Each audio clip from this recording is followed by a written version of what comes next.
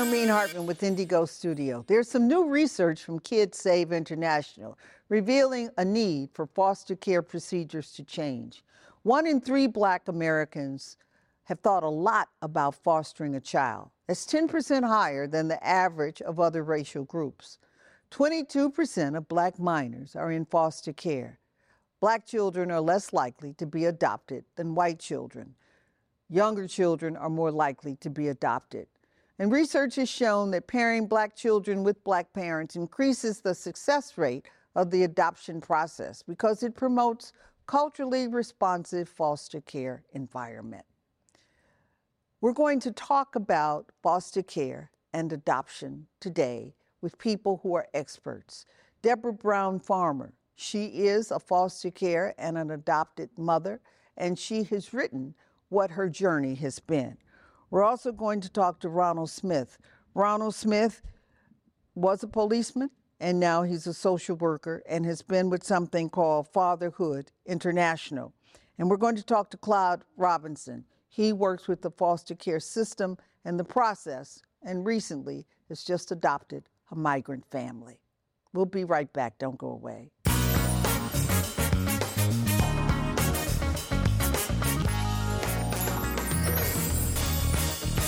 Deborah Brown, welcome, welcome, and welcome. Thank you, and thank you. So tell me, and I want you to share your personal journey of how you adopted a young boy took him from foster care to becoming an adoptive parent. Absolutely. Thank you for having me. So I was actually introduced to the foster care system in the late 90s. And I was working in television here in Chicago, and there was an organization called UCAN that would bring young people to the station.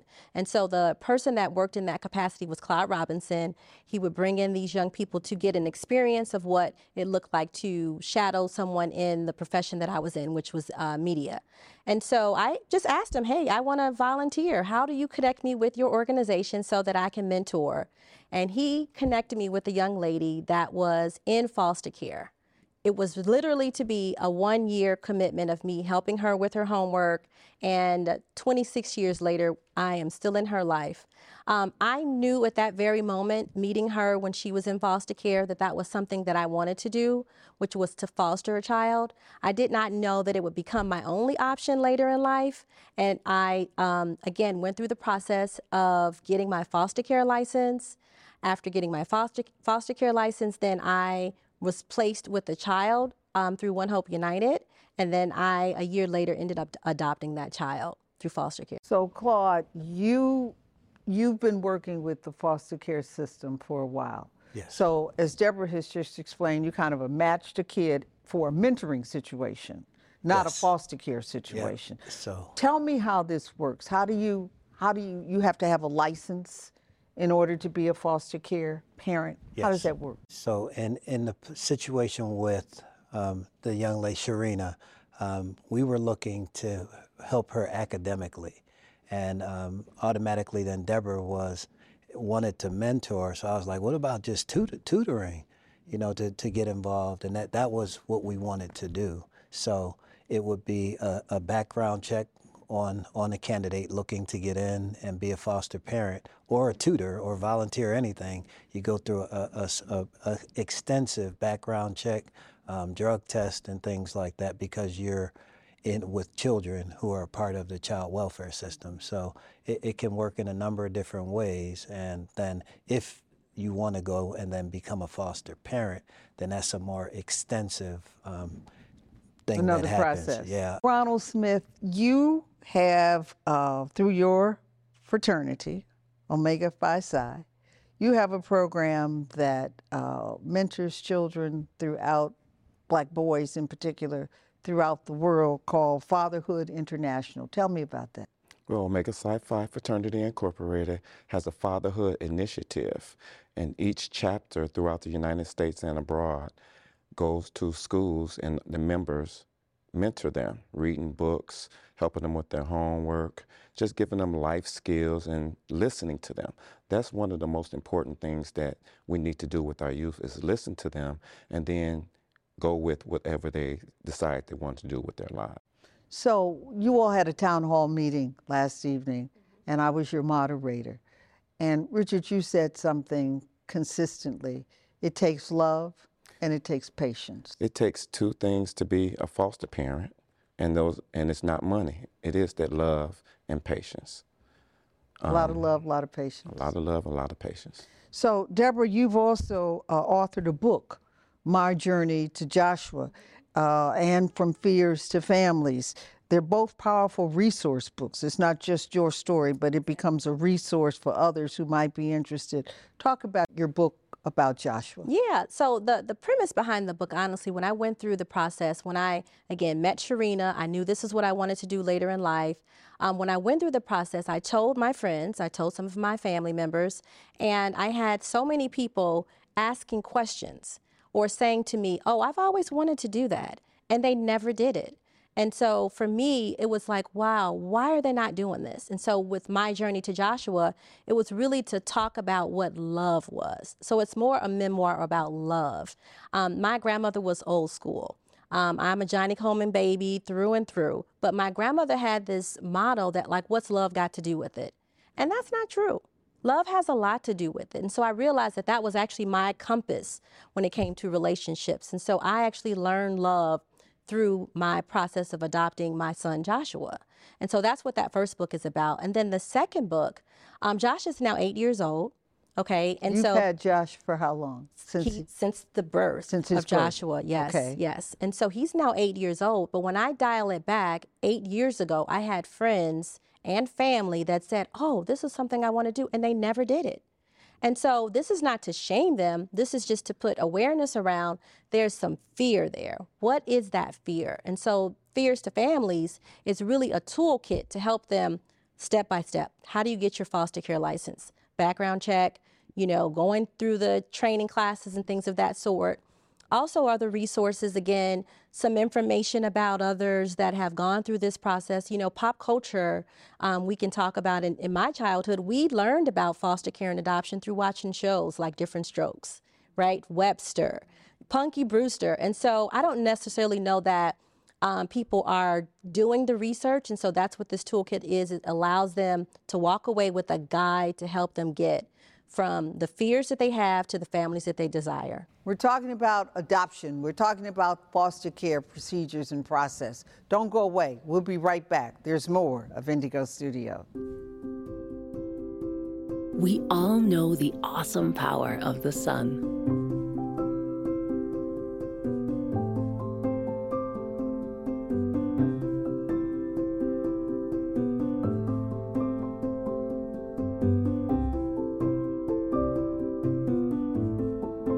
See how your solar options could help fill your life with clean energy at ComEd.com/clean energy. It's actually really easy to find coverage. How do I even find health insurance? The ACA Health Insurance Marketplace open enrollment just began. You'll be able to find a health plan for you and your family. I don't know how to do that stuff. I need some help. Go to getcoveredillinois.gov, where certified and local navigators like myself can help you compare plans, enroll, and figure out if you qualify for financial assistance. Wow, that was a lot easier than I thought it would be. And remember, open enrollment ends January 15th. This November, that spit-curled icon of joy, that champion of empowerment, sings a new tune live on stage for the first time. It's the world premiere of Boop the Musical. Get tickets at BroadwayInChicago.com. We are business leaders, community activists, healthcare providers, leaders, scientists, educators, athletes, media professionals, artists. We are Govs They.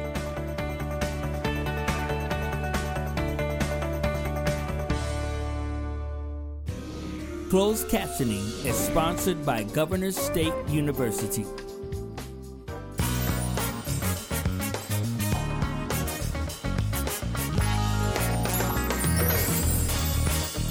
Walk me through how you move from the foster care process to adoption.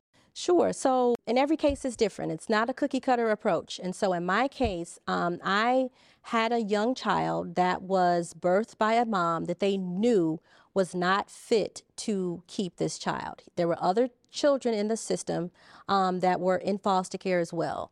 And so I was blessed. I won't say lucked up. I was blessed enough to have a situation where the dad's rights were terminated. We had to go through the judicial system where we went to court month after month so that those rights can be terminated. And then once they were terminated, I was then able to adopt him. Okay, so it's a foster care to adoption. Yes. Okay. Yes, and I'll share this. Most people don't know that, and I will be quite honest with you. I didn't even know it at the time. It was doing research, having again friends like Ron, who was the licensing rep for me at the time, to educate me on this, because most people assume that you have to privately adopt, and that's not the only option. That's only one option. Okay, so Claude, one of the things that I found out in preparing for the show is that 22% of all Black children are in foster care. Tell me how that happens. That's a very high number. Sure. So you have to, in the total complex of things, young people who've been abused and neglected, and then the state steps in to either remove them or make decisions on where the child is going to be. So before a foster care parent takes the child, where is the child? Usually in the home, or they may be with a child welfare organization, a group home, wherever the state is trying to help the young person stabilize themselves, and then they look to place them with viable foster homes. So they can be with family members. A coach can say that they want to go through the process and become a foster parent, and then you look to hopefully adoption becomes where that can happen, but you're really looking to try and reunify the young person either home, or if it's the foster home that they can actually get what they need, then that would become the option, the home that they would be in. How many children in America do we have under the foster care system? That's a great question. The number is more than 391,000. Almost 400,000. Yes, in the foster care system. And then here in Illinois, about 20 years ago, the number was about 57,000 youth that were a part of the Department of Children and Family Services. There were some laws that were put in place, some policies to try and minimize that number. It's close to 20,000. Yeah. There's 400,000 youth in care throughout the United States of America. 100,000 are eligible for adoption. 5%, almost 20%, are in the state of Illinois alone. And the majority of that 20,000, that 5%, are within the Chicagoland area. Now, Black children harder to place than white children. Why? It's a really good question, and Ron and I were talking about that back and forth. There are a number of reasons why. One is that people don't value Black children like they value white children is one. Is there age difference? Are little children more likely to be placed than, say, teens? Yes, teenagers are harder to place, unfortunately, because they're harder, I would say, to educate on dealing with the society that we would like them to conform to or just be a part of. It's easier to place babies. They don't have any preconceived notions. They don't have any any habits yet. They don't have any habits. Yes. Yeah, no behavior yet. And if I can add to that, I think that's the other part too with the book, because I think most people have this ego-based approach to it, right? You just assume that you're going to get a child that's older that's going to come with all these problems. And that may not be the case. You can get a newborn that comes with all these problems if the child is, the parent was on drugs or any other issues. So we just seem to make up these stories that are not actually factual. You went to the UK. Yes, I did. To look at their system. Yes. What'd you find? What'd you discover? Yeah, it was interesting. You know, you go with an agenda. You're an expert in violence prevention and youth development, and I was blown away by the culture. Two things in particular stuck out: how they approached violence prevention, and they look at how guns are a bad thing in both Scotland and in England. They don't really have a gun problem at all. They have a knife problem. And they were trying to minimize the amount of intimate violence that was happening with knives. So the gun piece, they were really astounded by the number of deaths, 30,000 here in America. And then when we were in Manchester, there were 32 people that were killed in that year. 32 in the year? In a year. That's a week in Chicago. A day in some some cases. instances. Then the other thing I learned when we met with their child welfare group was that they hold young people in such high regard, and they want to make sure they have every resource for the family and for the young person, so that they know how a human-centered approach to ensure that that young person is successful in life.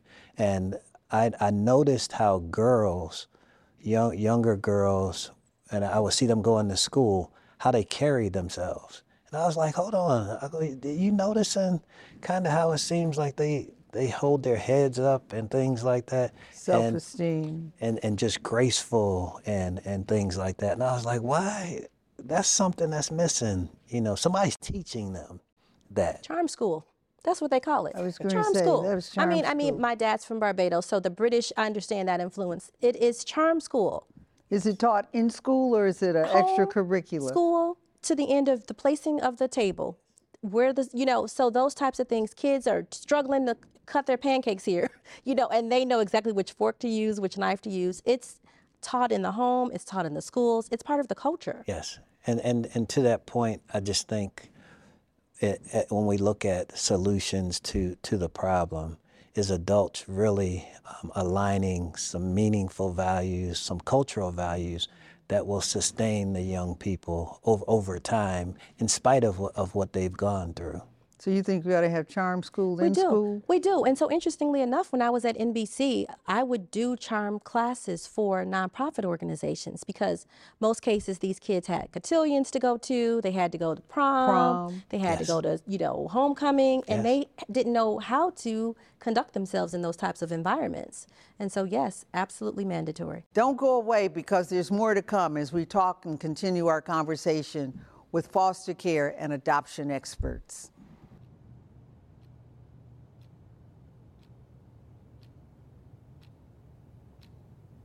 That's the sound of the ComEd Energy Efficiency Program, saving you up to $500 on your energy bills, with rebates and discounts on energy-efficient products.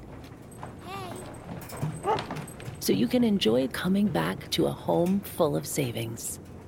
Visit ComEd.com/home savings. Wait, stop scrolling. I'm here to help. For what? The ACA Health Insurance Marketplace open enrollment is here. You can find a health plan that works for you and your family, or change your current plan through GetCoveredIllinois.gov. Certified local navigators like myself can help you enroll and find out if you qualify for financial help. I really need to do that. That's why I'm here. Don't change that profile pic. You look great. Open enrollment ends January 15th. This November, that spit-curled icon of joy, that champion of empowerment, sings a new tune live on stage for the first time. It's the world premiere of Boop, the musical. Get tickets at BroadwayInChicago.com. Ronald, from your experience, how can community members, just Joe Blow community person, just Jane Doe community person, help with the process of fostering children? I believe that everyone can have a very viable impact within the foster care system by just volunteering and giving their time. Time is a valuable commodity, and our children, when they see that someone's taking a vested interest in them, act better, perform better, want to know more, and be more inquisitive, and teaching them the way they should go should be the norm.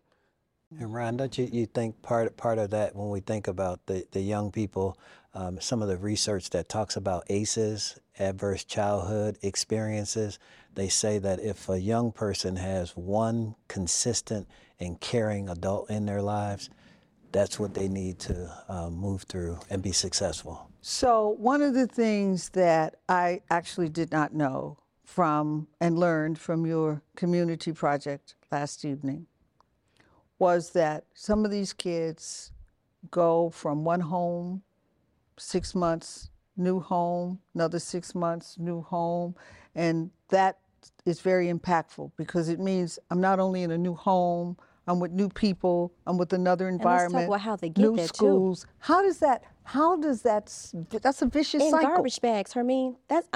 Not only their dignity is gone. You pick them up, you stuff all their stuff and scrap it in a bag, and then you drop them off. That was my, again, passion with Sharina, because that was her case. She was home after home. How does the process happen?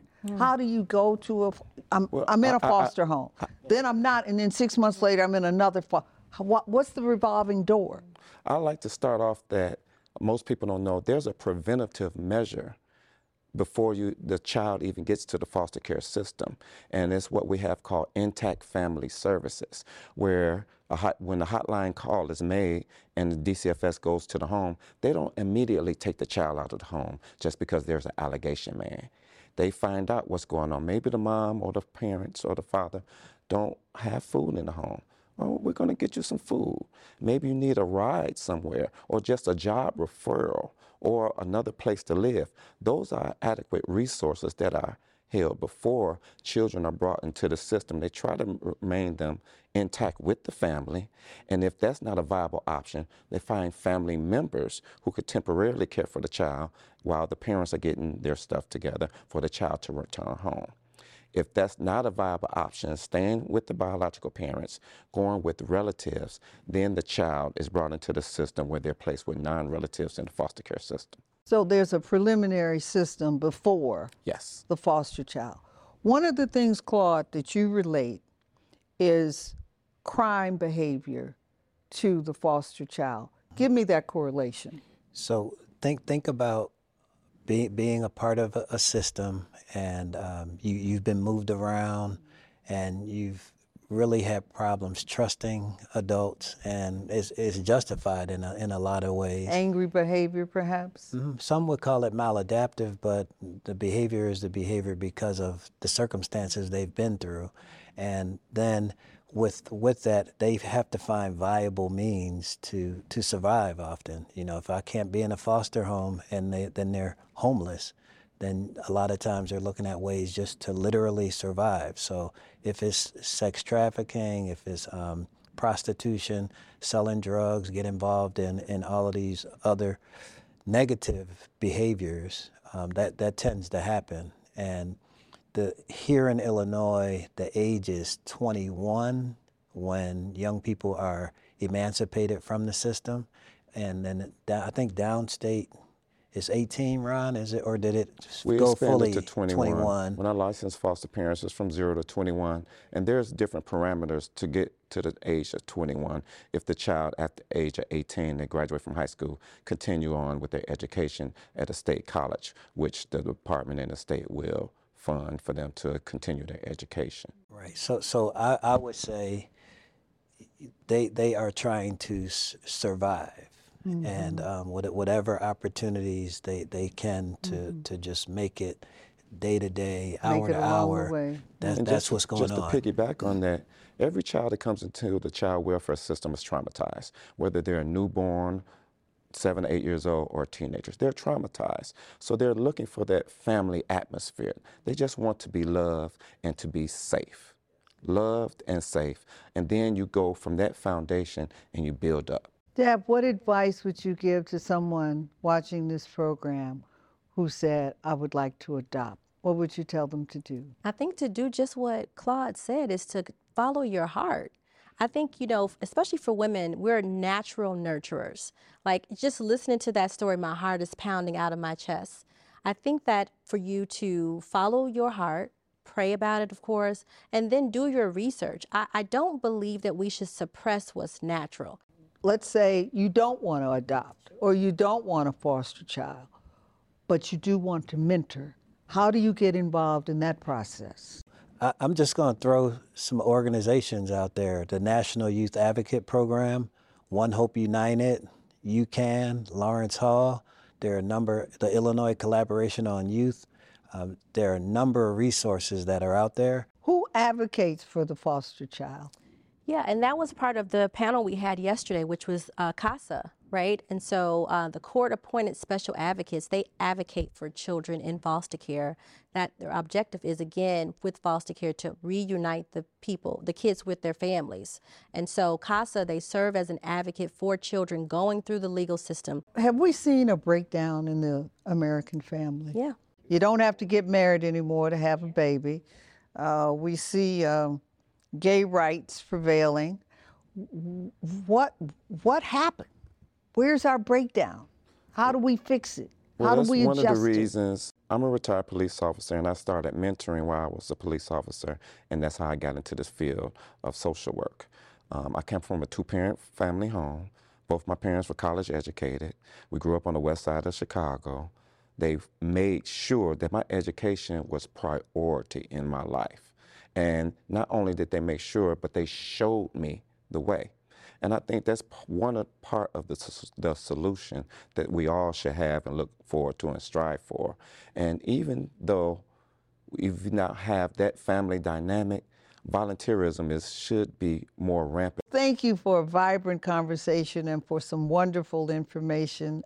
Deborah, I'm so proud of you. Thank you because very you decided to be a mother and you made it happen. And Ronald, the wonderful work that you do. We don't have many policemen that go into social work. Thank you, appreciate it. It usually might happen the other way around, but we don't have that transformation. And Claude, thank you very much for the work that you do with foster care. It's wonderful that you've adopted a migrant family. While we were doing the show, we did a show on migrants, and we went into the police stations inside. Right. We see outside, but you should see inside. And I saw a young girl, she had to be 16, all of 16, and she was nursing her baby. And I had to stop. I teared up. I wanted to take that baby so bad. So just give me this baby and you go make your way, but let me take this child from you. Yes. And I felt myself kind of going. But we used to do that. There you go. We stopped doing that. And then I said, no, That's I'm being human. gonna get in That's trouble all over the place. Yeah. Let me not do that. And wow. We can do better. Our humanness can be better. Hey, this is Indigo Studio, and I want to thank you for watching tonight. I hope you learned something. I hope you got something out of this conversation. Thank you for being with us.